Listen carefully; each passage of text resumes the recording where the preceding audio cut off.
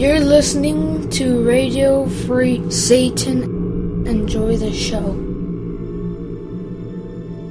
I would like, if I may, to take you on a strange journey.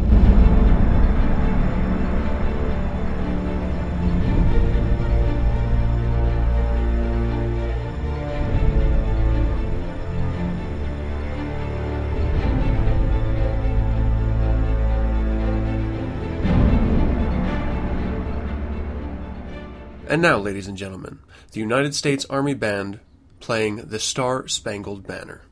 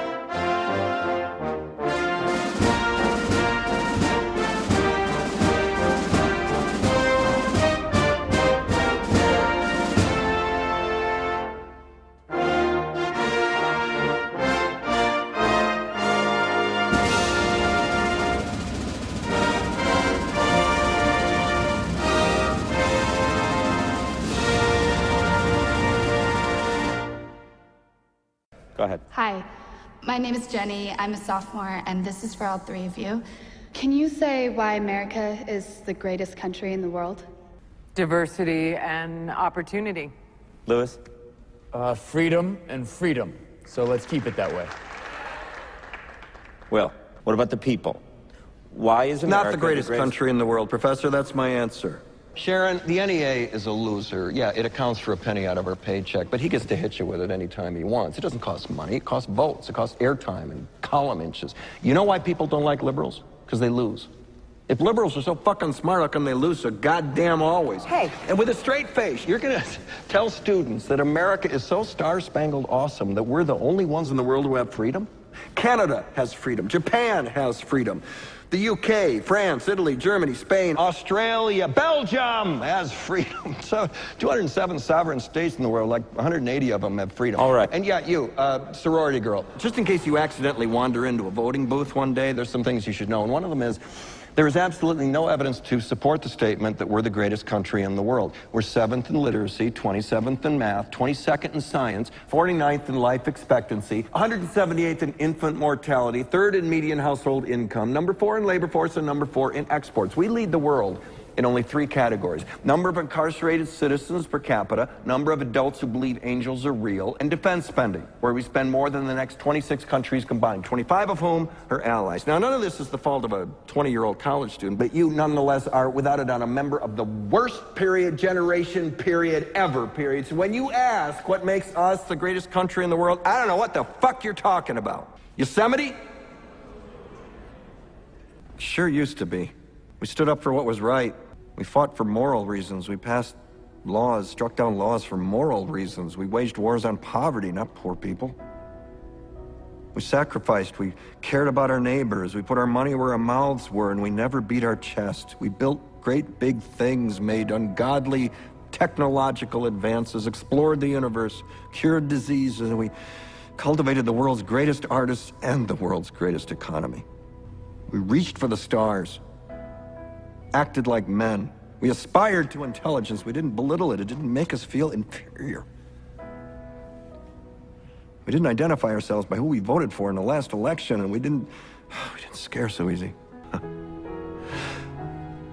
We were able to be all these things and do all these things because we were informed by great men, men who were revered. First step in solving any problem is recognizing there is one. America is not the greatest country in the world anymore. I'm going to let that sink in for a second. America is not the greatest country in the world. And I'm going to put in air quotes anymore. Qualifying that you've heard me talk on this show all the time about pride in my country and those who have sacrificed. That's all true. But I'm a realist. I'm a Satanist. And I understand what reality is and what a dream is. And that's probably why I'm a Satanist and I'm not like a Christian, because I understand what reality is. America's not the greatest country in the world. Point in fact, I don't think there is such a thing as the greatest country. I mean, it's something you give your parents on a mug. Greatest parent in the world. You buy your dad a t-shirt with it on Father's Day. On this Independence Day, which is 3 days from now, maybe we should stop standing on our toes and shouting to the skies as fireworks invented by the Chinese are busting overhead about how wonderful we are. And maybe we should just stop listening to the ridiculous Christian dogma about how the founding fathers are damn close to deities and the Declaration of Independence and our Constitution is the greatest thing in the entire world. Because it's not. Reality states that it is not. And as good or as bad as we are, is our and our parents' fault. And I put us first for a reason. Because we make choices. We make decisions. And we have to own up to them. You're going to hear some air traffic going overhead because I have all of my windows open in this room. It's pretty damn hot. Welcome to 9 Cents. 9 Cents is a satanic perspective of our modern world. My name is Adam Campbell. I'm your host. Thank you for joining me. I do have a great show for you today, and today's episode is centered around the Great Satan. This is my 4th of July Independence Day episode, and I did one last year. Speaking to the same thing, I'm going to go a little more in depth this year. So if you heard last year's and you think by skipping this year's you're not missing anything, you're wrong. I have a lot of information here today. Most of it is centered around the creation and ideology of America and how that ties into why we're called, why we are the Great Satan. And then at the end of the show, I've been joined by Aaron, and I have a very fantastic new segment to present to you. Right now, I'm wrapping it around the creature feature, but it will have its own intro and everything. So stick around for that. It's about music, and I think you're really going to like it. At the end of last week's episode, I pushed it out, got a lot of really great feedback. Magistra Peggy Nadramia and Magister Joe Netherworld are fantastic individuals, and I had a really great time talking to them. And I got a message from a listener, and again, thank you for listening, stating that I was not a very pretentious Satanist. And initially, it's funny because initially I was like, well, give me a chance, because I can be pretentious if given the opportunity. And I've spoken to this in the past on these episode intros because I'm always sort of at that edge of, well, what I think is sort of ridiculous and funny is when, you have infernal greetings, brothers and sisters. It is I, Citizen Campbell, bringing you another devil's mind. You know? I mean, it's that stepping beyond what is real and just sort of creating this environment for you. And then there's shows on Radio Free Satan that do that, tongue-in-cheek intended, and I love them for it. But I'm not one of those. I'm a realist. I'm a regular human being that's making his way in our world, and I have commitments, responsibilities, and I don't have time for real heavy drama, and I definitely don't have time for pretentiousness. So if you tune in to me for that, well, I'm sorry. This is not going to be the Gothic Satanist, candles lit, bedroom lights turned down, and a fabric banner of the Sigil of Baphomet standing behind me. That's not what this show is about. And for everyone who does continue to listen, thank you very much. I do truly appreciate it. So, thank you for saying that I'm not the most pretentious Satanist. Yeah. And it's funny because everything is in degrees. Everything's varying degrees of understanding, of expression, of being. I feel like at times I am quite pretentious. It's nice to know that I'm not... And this almost sounds like there's a contest. Like I'm not the most pretentious? I don't know. It's not like that's something I'm striving for. It's certainly not. I'd like to consider what I do of worth, and those that listen to it finding worth in it, or at least some semblance of value. And if not, well, then you won't listen, I think. So I have an audience, and I love you for it. So let's start off with the Great Satan. Pretentiousness aside, we're going to dive right into this. And I think it's important to know, I mean, we have this sort of idea of what America is. And partially, if you were in the United States because of your poor education, and if you're outside of the United States because of your poor education about us. And here's sort of the funny thing. I would make an argument that after the early 60s, we stopped being in a nation of a culmination of peoples, of immigrants, and we started being a nation proud of themselves. And I think the victory of World War II had a lot to do with that, understandably. I'm going to walk you through a couple scenarios that predate that by hundreds of years. And we're going to talk about the beginning of the United States. And I'm not going to do any drop intros here because this is where I'd normally have like the Devil's Advocate and simultaneously the Infernal Informant, because this is a little bit of both. I think the intro that I had of the Star Spangled Banner, and then shortly thereafter a clip from the opening scene of a new HBO drama called Newsroom, did justice to what we needed to sort of set this episode up. Newsroom is on Sunday nights at HBO. Check it out. The very first episode is free for streaming viewing, and it really, that dialogue is perfect because it speaks perfectly to what I am going to be speaking to tonight. In modern terms, and I'm going to sort of talk about the historical terms of where we come from here. All right, so the United States of America. At one time, we were not America. There was no America, and we lived in Europe. And most of us, most of our ancestry, I would say, Anglo, we're going to just go ahead and boil it down for this discussion, saying that we're from Britain, Great Britain. It simplifies things. So we have to sort of put ourselves in where Britain, or just Europe, was. Sort of put ourselves in their shoes. Plagues, poverty, perpetual war, famine, religious persecution, and land shortages. And all of that was a daily something you had to live with, a status you had to deal with. You were born a certain status, and you would die that same status. America, the New World, offered infinite possibilities, and that is what America was born into. The idea of a fresh start, clean slate, brand new ideas where a man can make a name for himself off the sweat of his own brow.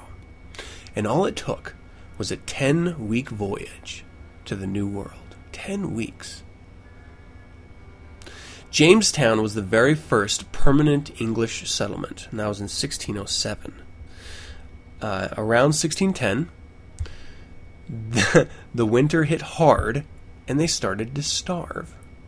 Members of that Jamestown community decided that survival was more important than affiliation with the town, with the community, and fled to the local Indian population.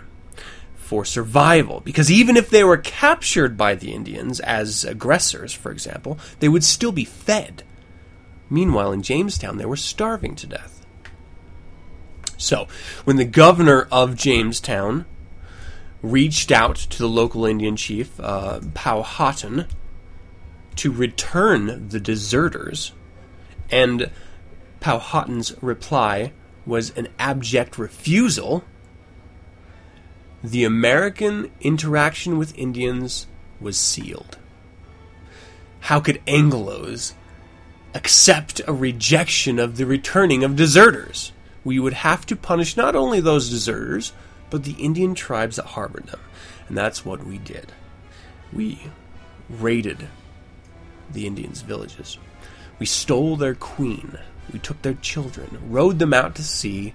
We threw the children into the ocean, drowning them. We murdered the queen of this Indian tribe, dumping children overboard because they wouldn't return our deserters because they wanted to live. That's America. That sums it all up.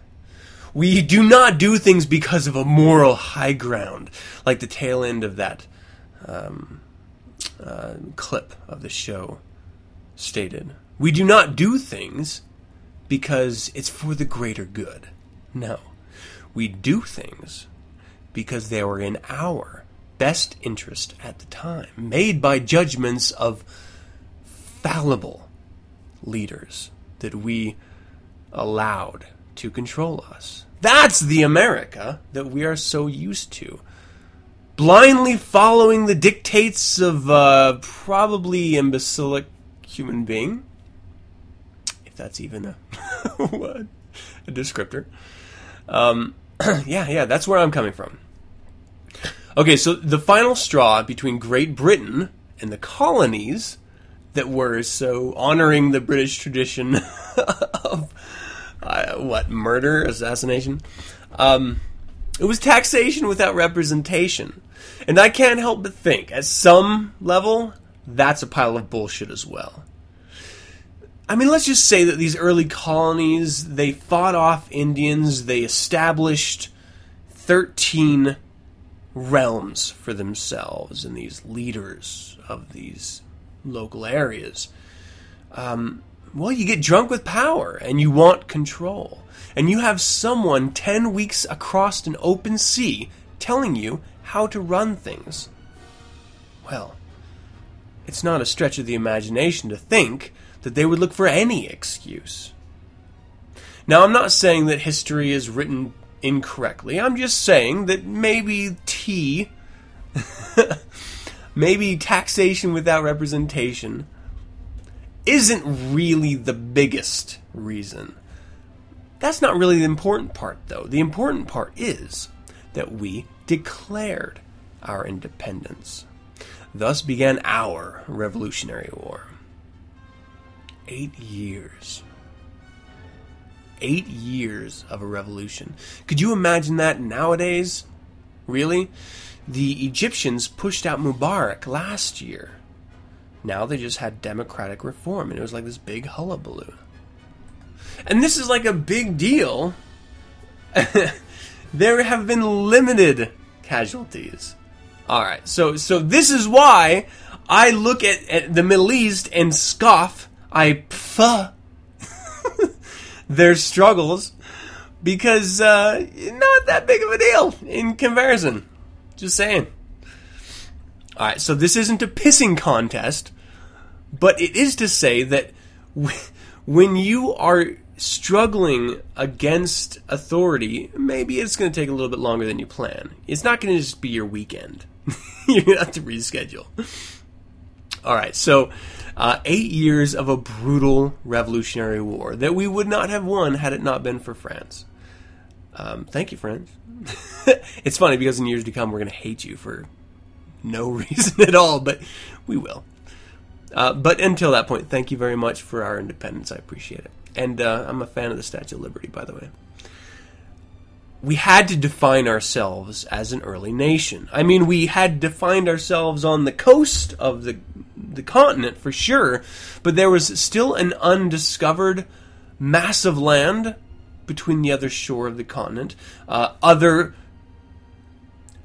countries were involved in claiming land. And there was this little issue of, well, let's just say trade with our old friends and some new allies of Europe. So we had to send our ships as an early nation into the Mediterranean to trade, just to do business so that we could stay afloat. The bad part of that is that the Barbary pirates ran that territory. Yeah, piracy. It was alive and well in 1801.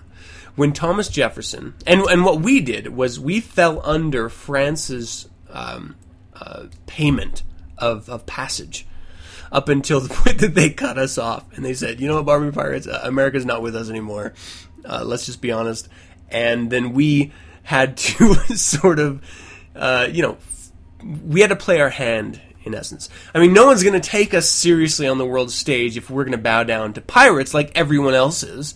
We just stood up against Britain a number of years back, so why couldn't we just take care of these pirates? Well, almost 15 years, and we forced them into a treaty. We refused to pay the toll. They assaulted our ships. They took hostages. We paid the ransom to get the hostages back, and ultimately we just went to war with the pirates, and we beat them. We outright refused any type of toll, and signed a treaty with the pirates, and that was when the world first realized that we were not a one-hit wonder as Americans, that the rules that applied to everyone else in the world did not apply to America. That's also another important point.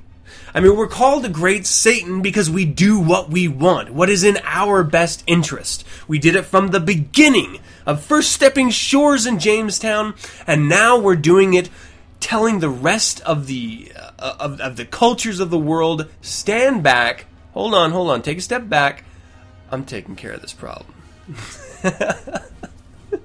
And we do it time and time again. We flexed our muscles. In 1806, Captain Z.M. Pike and a platoon of troops invaded Spanish territory in Mexico at the headwaters of the Rio Grande. In 1812, to prevent occupation by other powers, President Madison and Congress authorized temporary possession of Amelia Island in Spanish territory, East Florida. General George Matthews gathered a band of adventurers at St. Mary's, Georgia, and invaded the island, capturing the port of Fernandina. Upon their arrival, they reported a manifesto and raised a flag with the Latin inscription, "The safety of the people, the supreme law." Matthews' means of acquiring possession were brutal, and the action was later disavowed by Madison.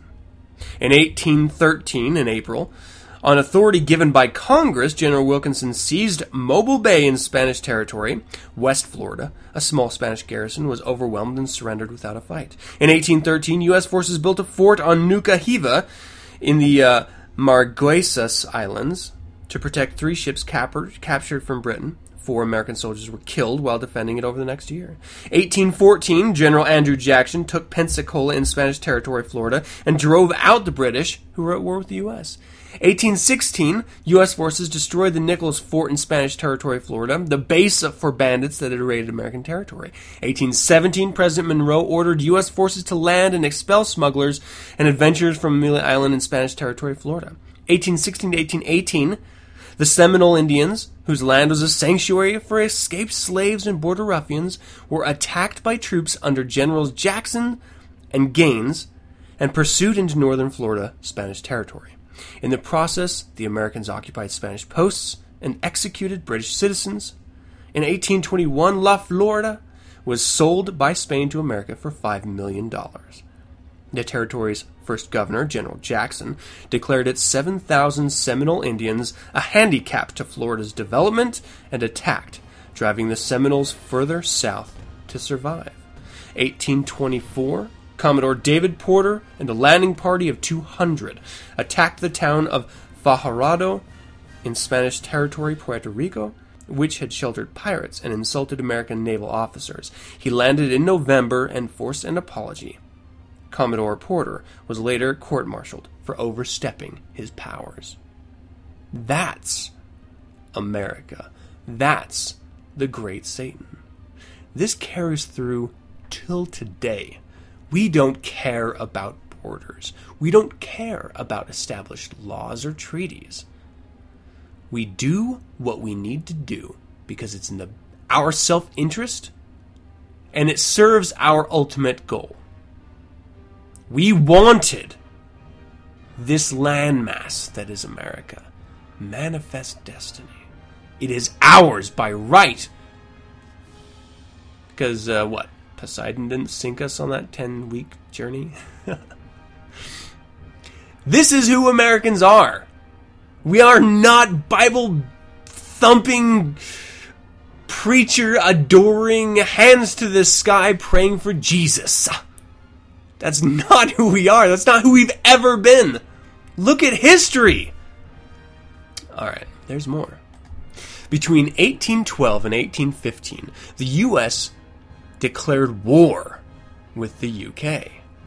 The U.S. pushed against the UK up in the Canadian border, and Britain pushed right back. They came as far south as D.C. and burned it to the ground. Point in fact, they burned down the president's house. And in order to hide it, because we have to, save face, they painted it white. Hence the term White House. That war ended in a stalemate. However, there's one great thing that came out of that, and that's Tchaikovsky's 1812 Overture, his best-known piece, and the same song that's running in the background of this rant.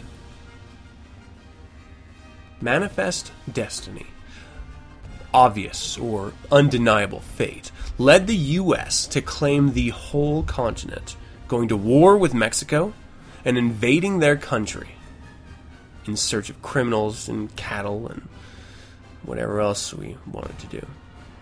In the early 19th century, it gave way to the Monroe Doctrine, stating in 1823 that America was the protector of all independent nations in the Western Hemisphere, and that we would remain neutral in all European conflicts. Every single one. 1822 to 1825, U.S. forces made numerous landings in Cuba in the pursuit of pirates. In March 1825, cooperating U.S. and British forces landed at Segura La Grande to capture pirates. Marines landed again that October. 1833, a force was sent ashore to Buenos Aires, Argentina, for 2 weeks to protect American interests during an insurrection. 1835, Marines protected American interest in Callao and Lima, Peru, during an attempt at a revolution, and returned for the same reason the following year. 1852, Marine landed in Buenos Aires, Argentina, to protect American interests during a revolution. They returned in April 1853. In 1853, U.S. forces landed in Nicaragua to protect American lives and interests during a period of political instability. 1854, naval forces bombed and burned San Juan del Norte, Nicaragua, to avenge an insult to the American minister to Nicaragua. He had been wounded by a missile thrown by a mob that was trying to arrest him. The townspeople refused to apologize. I think we can all agree that's a fantastic reason to bomb them. 1855, U.S. and European naval forces landed to protect American interests during an attempted revolution in Montevideo, Uruguay. 1856 is the first of 5 interventions in Panama. U.S. forces landed in September in the Republic of New Grenada to protect the Atlantic Pacific Railroad from nationalists. 1857, aided by the Marines, Commander C.H. Davis of the U.S. Navy received the surrender of William Walker, a failed, plagued American filibuster, who had proclaimed himself president of Nicaragua in 1855 and had instituted forced labor and legalized slavery. He had set out from America with hundreds of men and the sponsorship of the Knights of the Golden Circle, a U.S. group that promoted slavery. In 1855, the USS Saratoga, Wabash, and Fulton had opposed an earlier attempt of Walker's on Nicaragua. The removal of Walker to America was tactically disavowed by the Secretary of State, Lewis Cass, because of the questionable legality of seizing an American national on neutral land. Walker's rule over Nicaragua included a brief war with Costa Rica, which he lost. The battle lasted 14 minutes. 1858, forces from 2 U.S. warships landed against the Montevideo, Uruguay, I'm probably ruining these names here, to protect American lives and property during a revolution. 1860, U.S. troops landed in the Bay of Panama, Colombia, to safeguard American interests during a period of political instability. In 1867, Marines occupied Managua and Leon in Nicaragua. We have never had a time of peace and prosperity in our history. Our entire economy is based on debt and war. Period. Without debt, European banks would never have loaned us money when we were a struggling nation trying to stand on our own 2 feet, trying to build our own ships.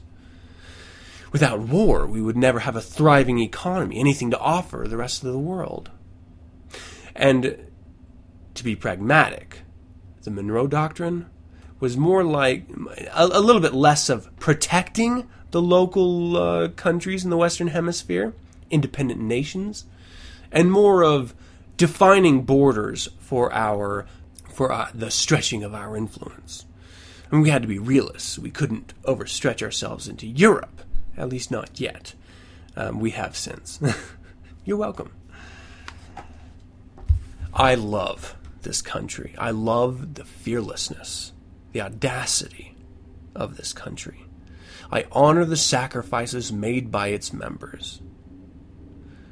But we cannot kid ourselves into thinking that we are the greatest nation on earth, or even the best right now, because we're not. And we've never been. We do what we do because of our own self-interest. I said it before, I'm going to say it again. We do what we do because we are the great Satan. And we don't care about the natives. We don't care about the nationals of whatever country we invade, because we're not there for them and we never have been. We stretch our wings and our shadow drapes over the world. And even today the world quivers. I find a little bit of pride in that. I do. That may make me a bad person. It may make me a self-interested asshole, but hey, I'm American. It's in our blood. Thank you for sitting through that. A little bit of history, of opinion. Let's go ahead and move over to the creature feature and ease our way into this new segment, shall we?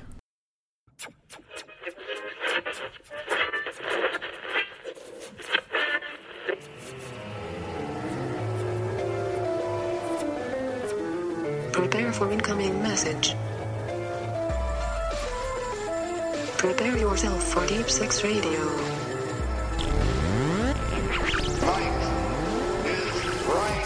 I am Matt, host of Deep Six Radio. And I am Idris. Yes, we are. So if you want to be one of the 6 taking on the oh so lovely Idris, and want to be featured on the show, send your emails and MP3s to us at deep6@radiofreesatan.com. Include a bio and anything you want mentioning on air. We are open to any genre apart from rap. Deep Six also includes a fine selection of alternative rock, as well as multiple other genres. So why not jump on the roller coaster? That is Deep Six Radio. Deep Six is available on radiofreesatan.com and also iTunes a week later. We look forward to you joining us. End of the line.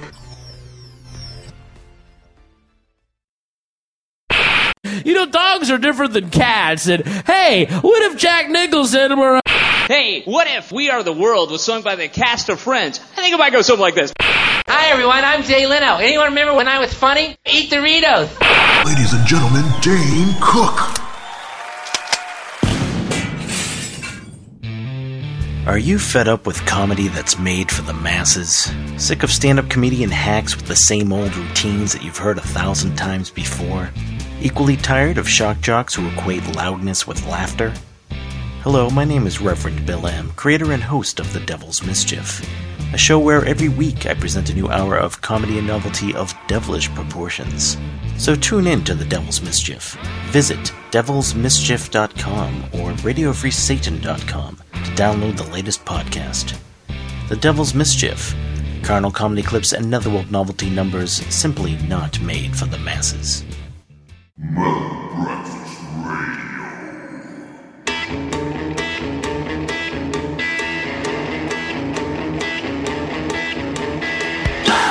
Hello, my name's Dave Ingram. And I'm Donovan. And we are Metal Breakfast Radio.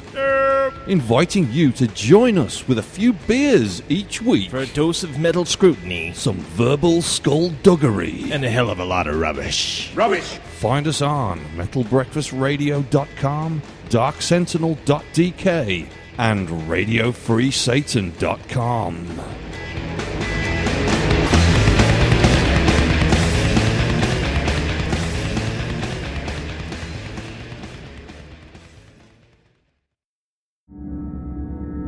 Oh, God! No.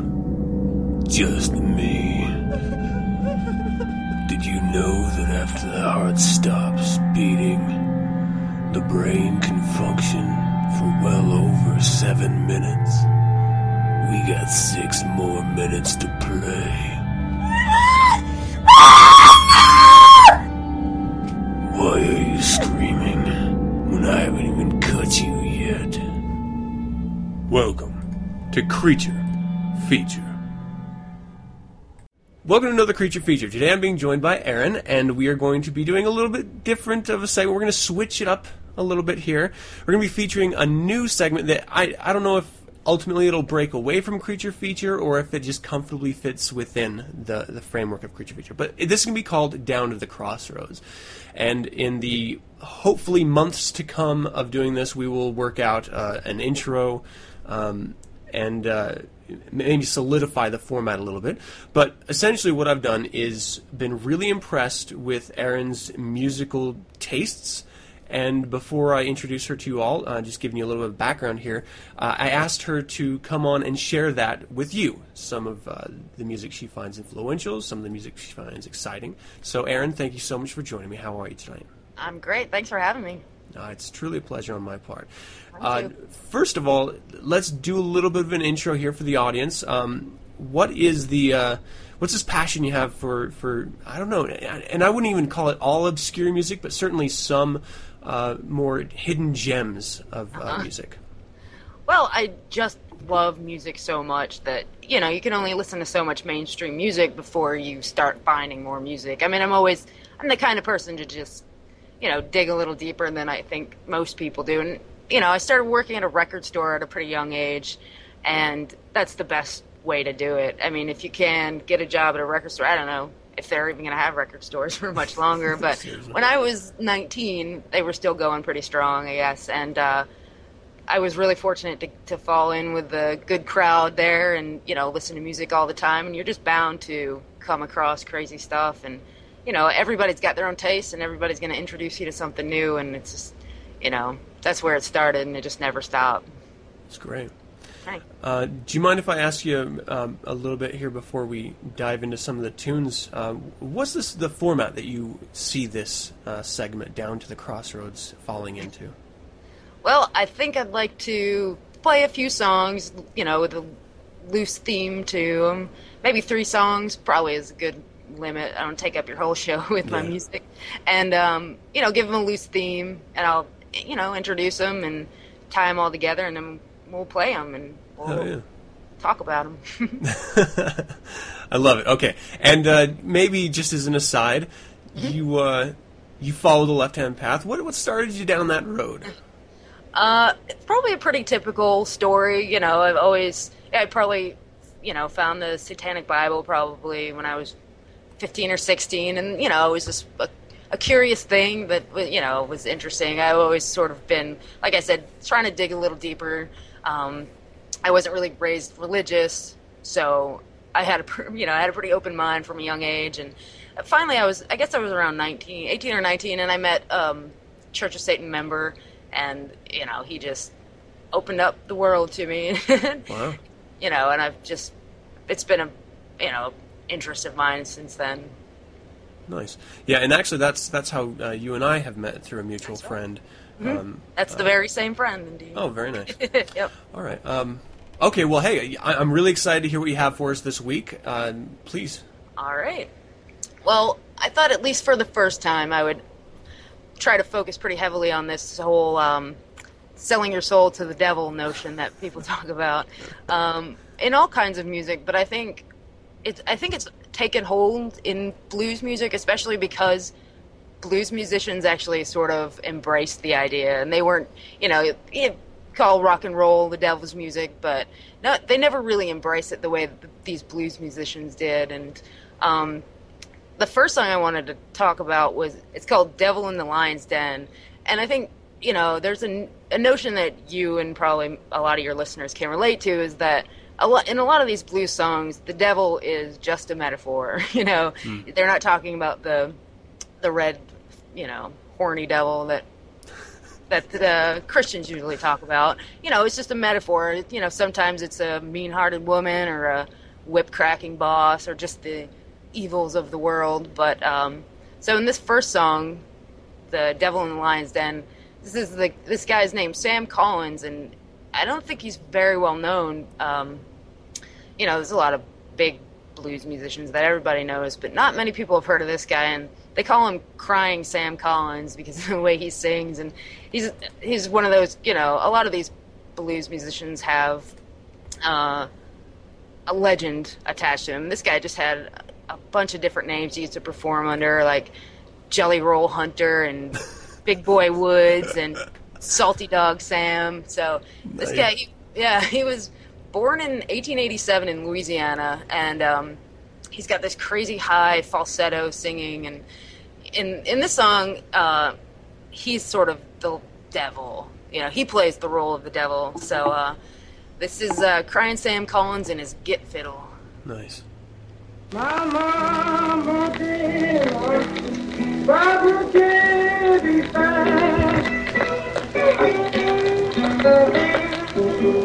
My mama did, Barbara can't be found.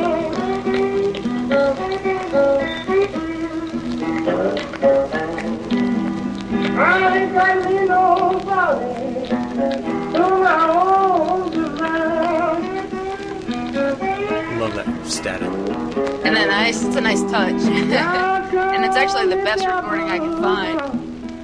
All the pops and hisses like a record player.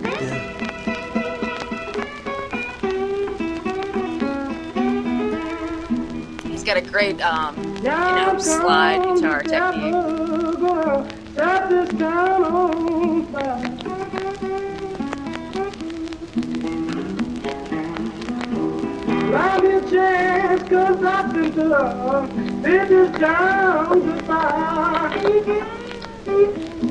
So I'm sitting here with some black rum, and it's like just sitting in ice, and I'm sort of just transporting myself back in time with this song. Isn't it perfect? Yeah.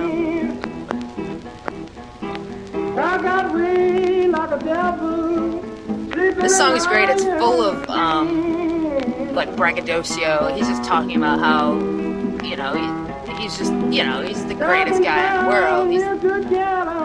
He's just hanging out in the lion's den, cool as can be. There's a woman in the store that's begging him to stay, and he says, "Nah, lady, I gotta go.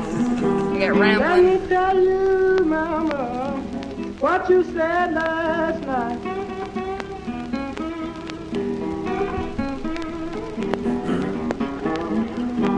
Lay down on my bedside, try to treat me right.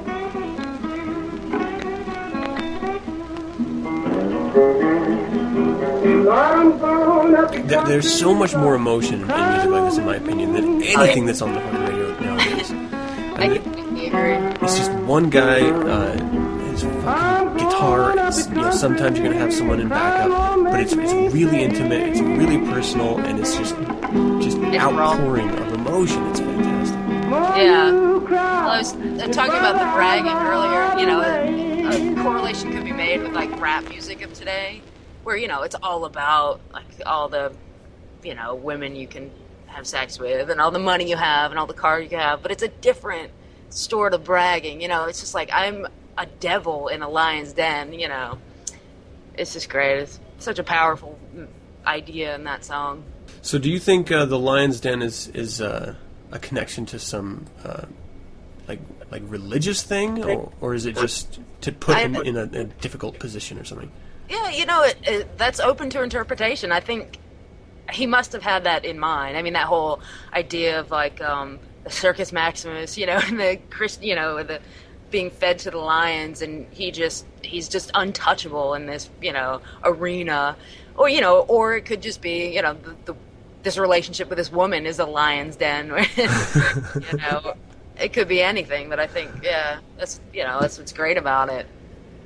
Yeah, I think I like the latter a little bit better, where it's his wife is the lion. Probably so. So that's that one. What'd you think? I love it. I think it's great. I like the voice on it is great.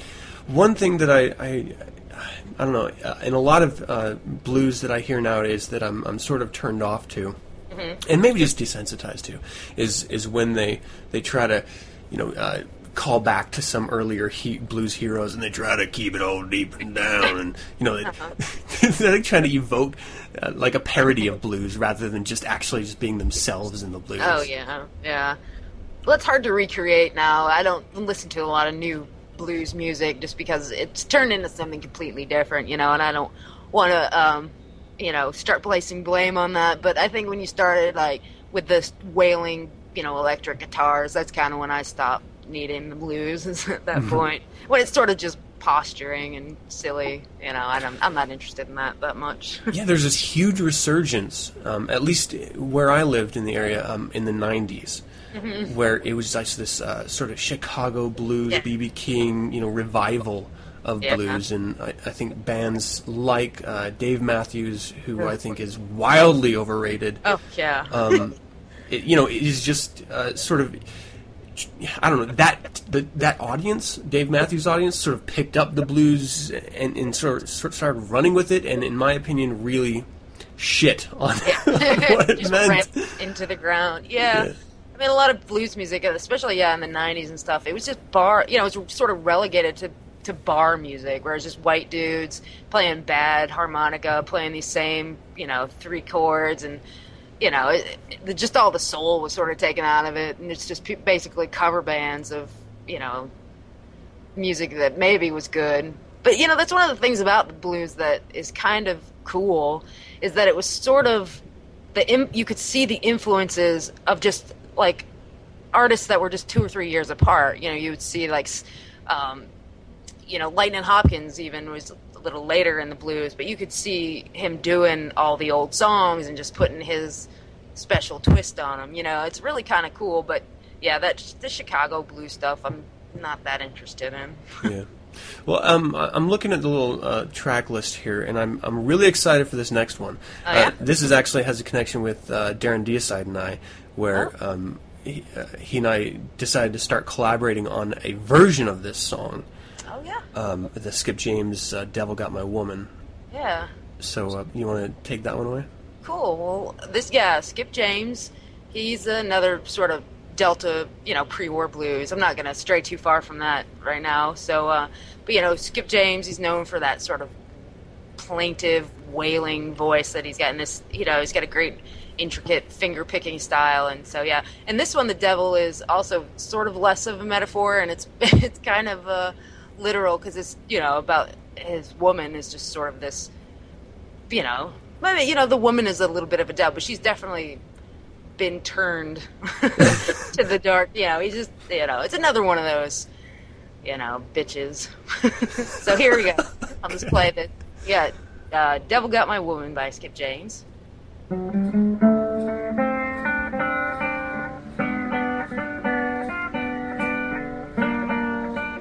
As an aside, during the intro, Darren Deicide's on tour right now doing his version of This Lives. Oh, yeah? Can you hear that all right? Yeah, I love this intro. Yeah, that finger picking's great. And he just takes it with that voice. I'll be that woman, man. Ah, it's so good.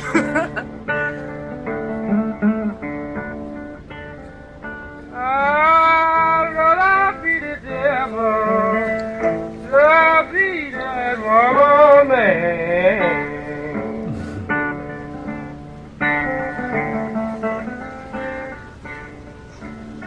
So yeah, he opens up, says, "I'd rather be the devil to be that woman, man." Just like, this woman's driving me crazy. She's my baby, mine. But I think that this song is sort of, just has a sort of irony that not a lot of blues songs have. Because, you know, he talks about, he took this woman away from his best friend. You know, that's the whole deal, is he stole this woman from his best friend, and then his best friend stole her back. And he's like, well, you can have her, man. Last night, last night, such a tingling.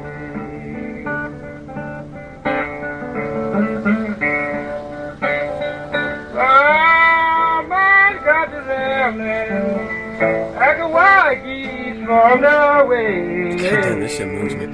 So,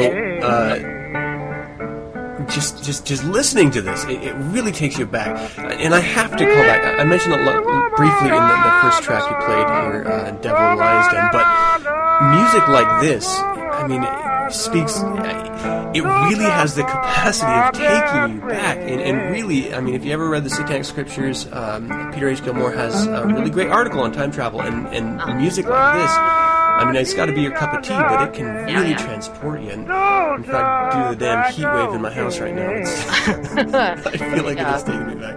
Oh, I know. I'm sweating. I just put my hair up because it's just hot. Yeah, it takes you. It feels like I'm hanging out in the Mississippi Delta. Yeah, I was actually. I mean, right now we're doing this via Skype, and I'm looking at a still photo of you. So I was gonna open up my video, but there's no way, because it's so hot in here. I have to have I'd like take my shirt off and just dripping with sweat, all gross and funky. It's a good thing there's no smell associated with Skype.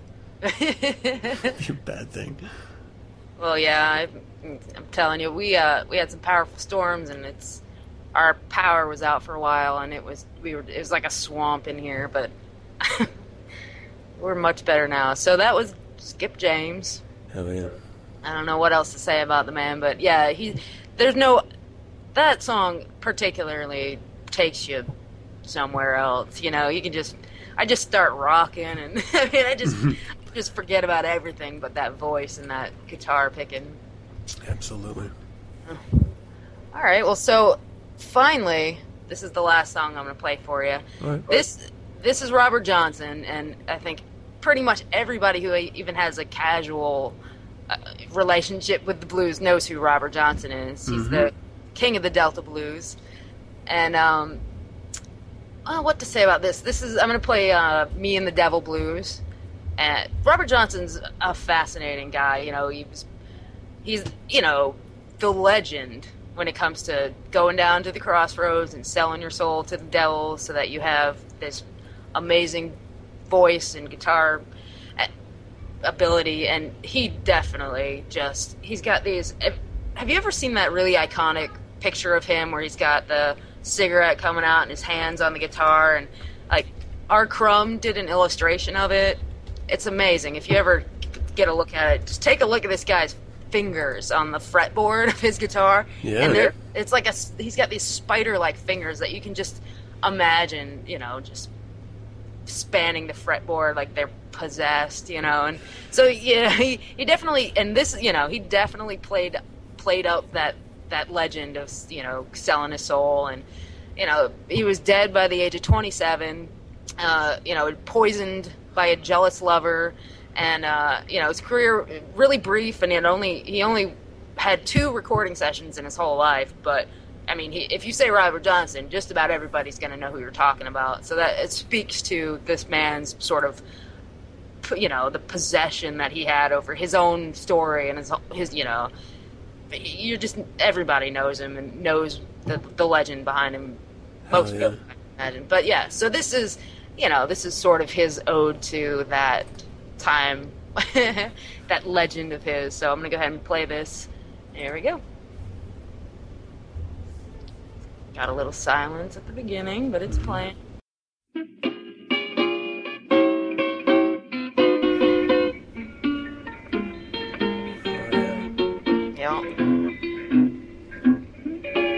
Early this morning, so good. He knocked upon my door. It brings a fucking smile. Oh, God. Well, Robert Johnson has a special place in my heart because, like I said, I don't remember if I did say this or not, but when I was 13, I found my father's Robert Johnson box set that he had. 2 discs, complete discography, and my father's Billie Holiday box set. All I listened to when I was 13. Oh, yeah. I mean, I can't even imagine what about this music at that time as a 13-year-old girl living in New Hampshire. What could I possibly have gotten from this music at that time? I don't know what it was, but whatever it was, it never let go. And I've been listening to Robert Johnson, for what is that, 20-something years, and it never. The joy that I get from this never goes away. And there are plenty of other blues, musicians out there that are just as good, if not better, than Robert Johnson. But obviously, something about him grabs people's attention. Definitely grabbed mine. That Jimmy dog me round. I love those little asides he's got too. Yeah. What's amazing about this? He's young. I mean, he's really fucking young, and so he hasn't. Maybe it's a symptom of our time in that I'm getting a little bit of feedback here. We stay a little bit infantile in our growth, maybe more than they did back then. We're just coddled a lot more, I think. But there's this essence of pain that comes through, or I don't know, yearning for something greater. I don't think a modern-day 20-year-old is going to have. Even a young black man in Mississippi, there's no way he relates to this any more than I do. Like, times are just different. I mean, currently, So, yeah, I mean, 27 when he died, so he did all of this in his, 20s, which I can't even imagine. But yeah, when he does that sort of howl, like, it's just sound, it's just like a cry of an animal. So there you go. That's my stuff. Oh, that's awesome. Well, thank you so much. That was a lot of fun. Yeah, thanks. I'm really excited to see what else you got to bring to the table. Everyone, that was Aaron with Down to the Crossroads. Look forward to again sometime. maybe we'll come out with every first and third week of the month or something like that, and have that end up working maybe. I'm looking forward to it for sure. Yeah, and there's definitely going to be some sound issues. Like right now, I can hear myself through your speakers, so we'll have to work out little things like that. Thank you for joining me, Aaron. Thanks, Adam. Hail Satan. Hail Satan. All right, so that was cut off a little bit quick there. We had a lot to edit through there. I tried to amplify the music by grabbing the same track. In that last case, and you sort of see this with a lot of musicians, is that they'll record and old school musicians, quality in my opinion, musicians. They'll record songs, but it's the same song, but they sort of do a different take on it. And they do this so many times that there's multiple versions of each one of their songs floating around. The timing on the one that I was using to amplify the sound was not the same as the one that was playing in the background, so that was a little odd. There, we developed this really weird echo, which was really sort of not good at all. But I think the segment is going to be able to stand on its own merit, and I think she would be able to take it into her own show if she was so inclined. She has such a great passion for the music, and the music is so damn good. I just love those 3 songs that she featured. All right, so that's that's the new segment. Let me know what you think. info@9centspodcast.com, or reach out to me at the social networking sites, Facebook, Google+, Twitter, MySpace, SatanNet. Let us know, and you know what? Reach out to Erin in those same areas, and tell her what a good job she did, and what you'd like to see or hear, or just your thoughts on the whole process. And that's going to do it for another show. Thank you so much for joining me. This was a little bit disjointed. This was a little bit stranger than the regular shows. I really wanted to hype up that sort of Great Satan, the birth of the Great Satan segment at the very beginning, and I hope it worked. I never really know until I've already made the the podcast, sent it out there, and then listened to it the next day or so, whether it really did work or not. But I'm hoping it'll work. Let me know, if it didn't. I'd appreciate it. And also, I wanted to touch on, before I head out here, Old Nick Magazine. Go to oldnickmagazine.com. Check out their newest issue.